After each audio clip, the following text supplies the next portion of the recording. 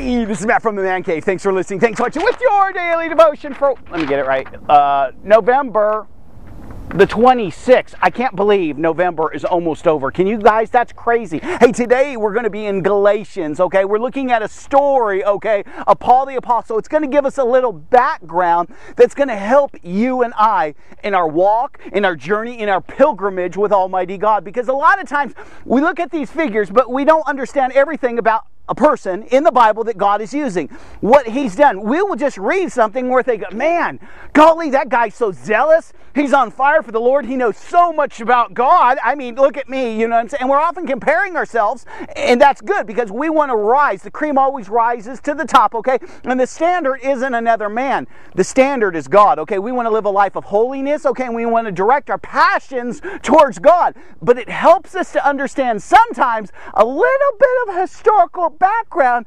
regarding the people God used. He used ordinary people like you and I.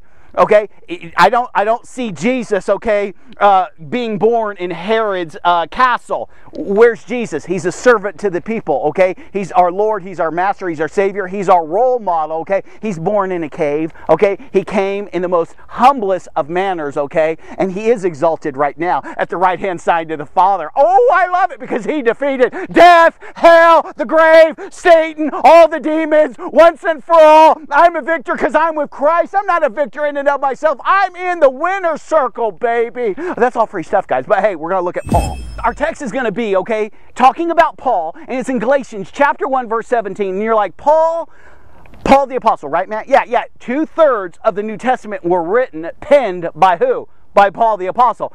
Before Paul, okay, was serving the Lord, he was serving himself and serving the world and serving Satan, okay? And he was called Saul of Tarsus. What was Saul of Tarsus doing? He was murdering Christians. He thought he was doing God's will and persecuting Christians because he didn't agree with them. He didn't agree with them because they were in the way, which was the way of Christ, okay? But one day, Paul and his buds, they're trying to hunt down more Christians. But I always get a kick out of this. They really thought they were doing the right thing. Look at. They, in their heart of hearts, they thought that this is the right thing, that they're serving God. I know a lot of people like that, but that's, oh, look. I'm not going there. But I do know of a lot of people who are absolutely going the wrong direction, doing the wrong things, thinking they're serving Him. And that's all I'll say about that. Paul gets knocked off his horse on the Damascus road. Hears God's voice in a big shining light. What's the light? It's the glory of Almighty God. It will knock you all day long off your seat. It's brighter than the sun. It's brighter than any lightning. There was a sonic boom. He's on the ground. And he's like, who art thou, Lord? He already said it. He's giving honor and respect because he knows this is a God thing that just happened. I'm now blind. I saw the flash, okay? And it was above and beyond anything I can experience or I can explain, okay? Jesus says this, why are you persecuting me, Paul? What are you doing? He says, who art thou? And Jesus says, it's me, Jesus. And Paul knew that name because Paul was murdering people, torturing Christians to deny Jesus, torturing them, meaning this, cutting fingers off, cutting toes off. We got to understand everything about Paul. When Paul says, I was the chief of sinners, he's not kidding around. He truly felt like that because he knows how he dished it out to those people who were in the way, who were steadfast in their devotion towards Almighty God because God had changed them from the inside out and they were a new creature in Christ. The old had passed away. Behold, all things have become new. They were living it. They were the martyrs, okay? Who was dishing it out? Saul of Tarsus, which now is going to be a vessel which God can use, called Paul. And you're like, golly, what happens? I'm getting to our text. Watch this. Paul ends up in a place. He's in this house, okay? And he's praying, okay? And he's praying. He's like, he's kind of looking inward, like, everything I thought was right was wrong. And Paul knew Scripture. He just didn't know light. He didn't know Scripture in light of the Messiah. He didn't understand it. He understood it legalistically to the letter of the law. The crossing of the T, the dotting of the I, you do this, you're burned in hell. But he didn't have the heart of God. He didn't understand God or His ways. Okay? He's reading the written Scripture, but he never met the author. Oh, he never met the author, okay? And now he has met the author on the road. So he's blind. Okay, stick with me. It's a good story. I'm going to get to the text. It's going to make sense, okay? So Paul, okay, he's sitting there, and do we know exactly when he got saved? We don't know. People all the time tell me, oh, he got saved on the road. He got saved in the house when he was blind and healed. Look, we don't know. God comes to a guy named Ananias. Okay, and he says this. Listen, this is Jesus says, Ananias, I want you to go to this place, go to this house. Okay, Saul of Tarsus is there, and I want you to lay hands on him. You know what Ananias says? No way, Jose, ain't doing it. I've heard lots of things about him. This guy is an absolute murderer. This is a trap. He's informing the King of Kings, the Lord of Lords, the Creator. He's informing him of the situation, okay? He's saying, yeah, here's the thing. Let me tell you this, God, ain't happening. I know about this guy. You know what I'm saying? I've heard what he's done to the Christians. Was he justified in saying those things? That's how he felt. And that he didn't lie to God, but God comes over the top. Jesus says this, he's a vessel that I'm going to use, okay? He has a special purpose upon his life, and he has a special anointing and a calling upon his life. You're going to be okay. Do as I said, okay? And he calms him down. So Ananias goes to him, lays hands on him, and it is as, watch this very carefully, because this is the people that I'm talking about. It says this, it was like this veil had been taken off, shingles had been removed from his eyes. Because look at the other day we were talking about this guy who was healed by Almighty God. And Jesus said to him, he says, what do you see? And he says, I see what looks like trees. It's fuzzy. I can't see. That's what Paul was. Okay, so he thought he could see, and he really thought he was serving God, but he couldn't see at all. Are you with me? He couldn't see at all, but he truly believed in his heart of hearts. What I believe, what I'm doing, what I'm acting out every day is correct. I'm serving God. He wasn't serving God at all because he was blinded in his sin and his trespasses. So much so, when Ananias lays hands on him, he can literally feel something come off his eyes, both physically, because he was blind as a bat, and spiritually. Now Paul, who was Saul, has eyes to see and ears to hear, and he's hearing the still small voice of God. What does he do next? Watch this. What does he do next? Because that's our text. You and I would think, because he has such an anointing on him, and you see what I'm saying? God is resting upon him with his Spirit, that he went out and just knocked down doors, preached the Word of God, said all the sorries. No such thing, friends. Galatians chapter 1 verse 17. I did not go up to Jerusalem to see those who were the apostles. He didn't go meet Peter, James, and John. He probably was trying to hunt them down at one time and kill them. He didn't go there, okay? I went immediately. What's that word immediately mean? It means immediately. It means right now. He didn't go home.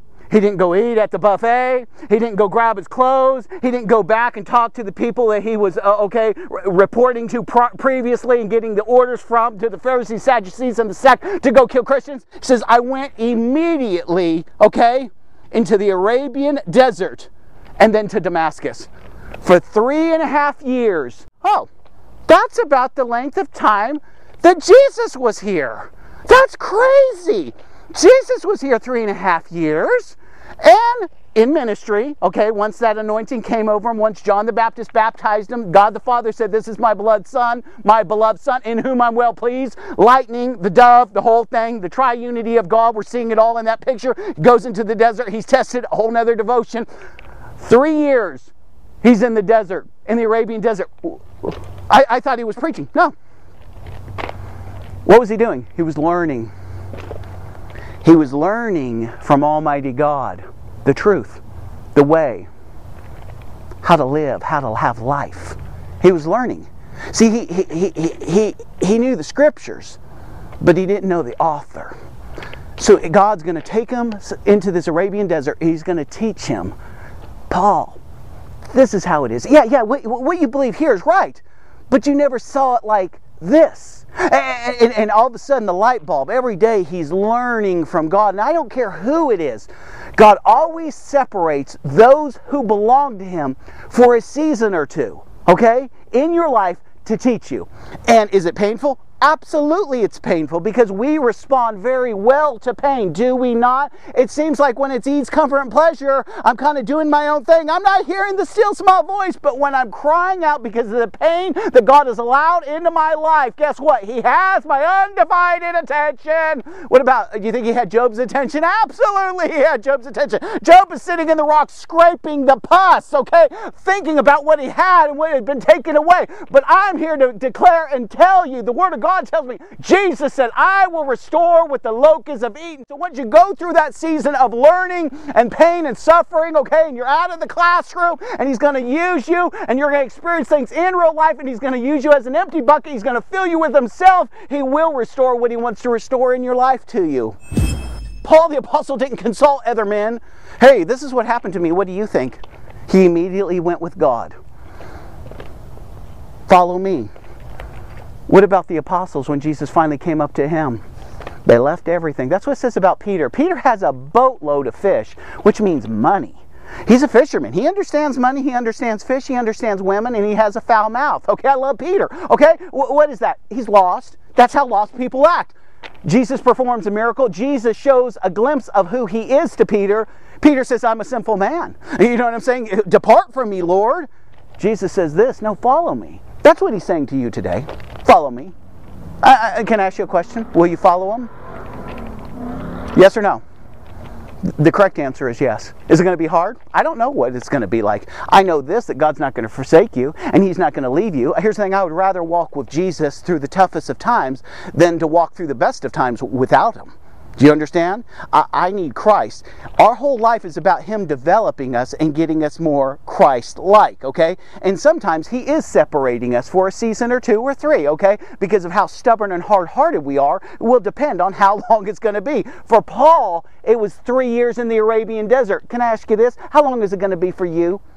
God's going to have to put you in the washing machine, and it's going to have to put a little heavenly soap in there and just slosh you around and then put you on high heat, you know what I'm saying, with a few dryer sheets, and then pull you out and you're still damp and you still stink, okay? Throw a few more dryer sheets in there, put a couple more quarters in there. What's it going to take, friend? What's it going to take?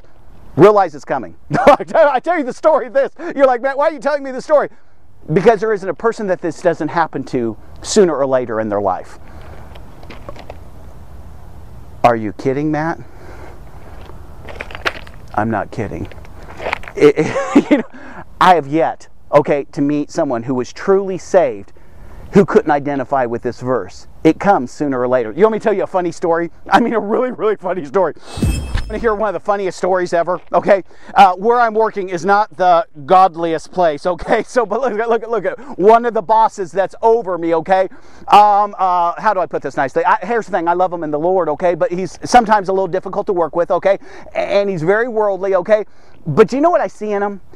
He has so many gifts of God, okay, resting upon him. Okay, and I'm always scratching because when I look at this individual, he's very passionate and he's very good at what he does. Do you understand? I mean, he just has a knack. Now, normally a person would think, look at me.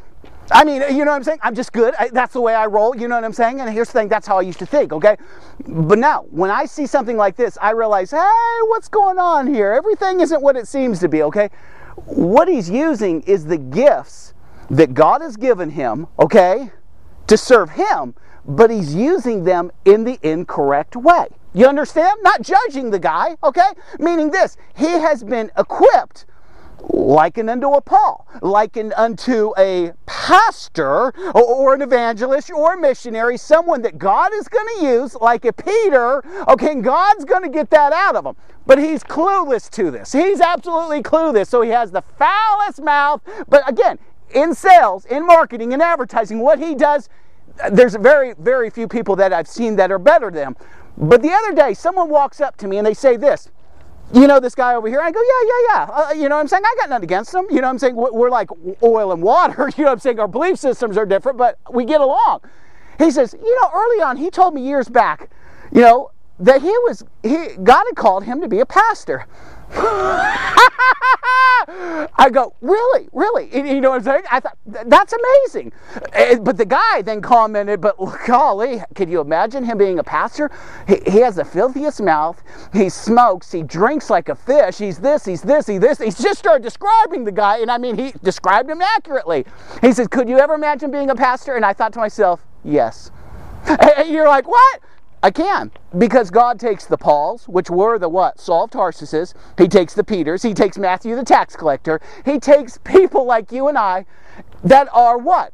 We're likened unto Abraham. What do you mean by that? When God came to Abraham, okay, the father of nations, Abraham is worshiping idols. Okay, so none of us, and when I mean none of us are doing what we're supposed to be doing. It is always God getting involved in our life, grabbing us, shaking us, moving us from here to here, then sanctifying, teaching us, separating us to himself.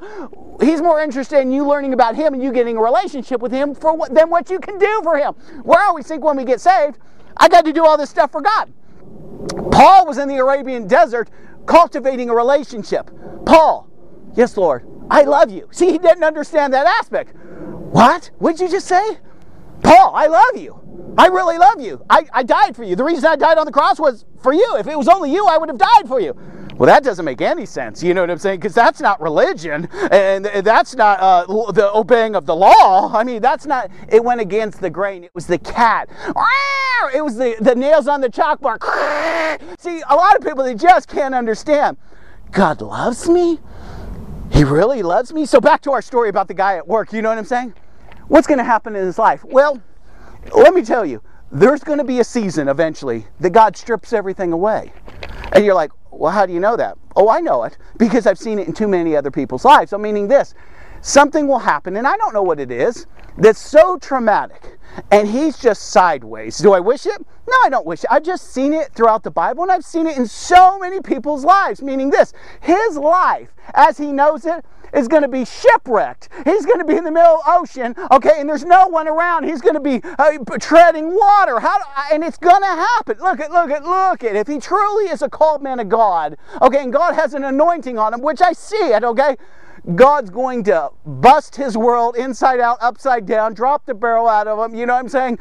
And he has to take us down before he can build us up. What does that sound like? Sounds like the Marines, you know, in boot camp, doesn't it? Where they strip you down and then they build you back up. And that's what God does to us, okay? That's what God did to Paul. That's what God did to Jeremiah, Ezekiel, Isaiah. He allows us to come to the end of ourselves. Charles Stanley would call that the exchange life or the abundant life, okay? John 15:5 talks about that, meaning I can't, he can. John the Baptist said, he must increase, I must decrease. So it's never about you and I. It's not about our gifts, our talents, our abilities, who we know, who knows us. It's not about those things. It's about vessels, okay, who are not perfect, that finally surrender, and God uses that person to accomplish his perfect will. This guy will be a great pastor. I would probably, okay, be watching him in 5 or 10 years on TV, okay, after God's put him through the grinder, okay, because that's what it's going to take. Well, here's the thing. What he did for Paul, you have to realize he'll do for you, okay? And what he's going to do for my buddy at work, that's never going to see it coming, man. He'll never see it coming. Nobody sees it coming. But he's more interested in your relationship with him than he is what you can do for him. We're always thinking, what can I do for God? He wants to know you more than he wants you to do anything for him. And if he wants you to do something, you're not going to do it. He'll invite you to join him in what he's going to accomplish. But you'll never take his glory. You understand? Hey, this is Matt from the Man Cave.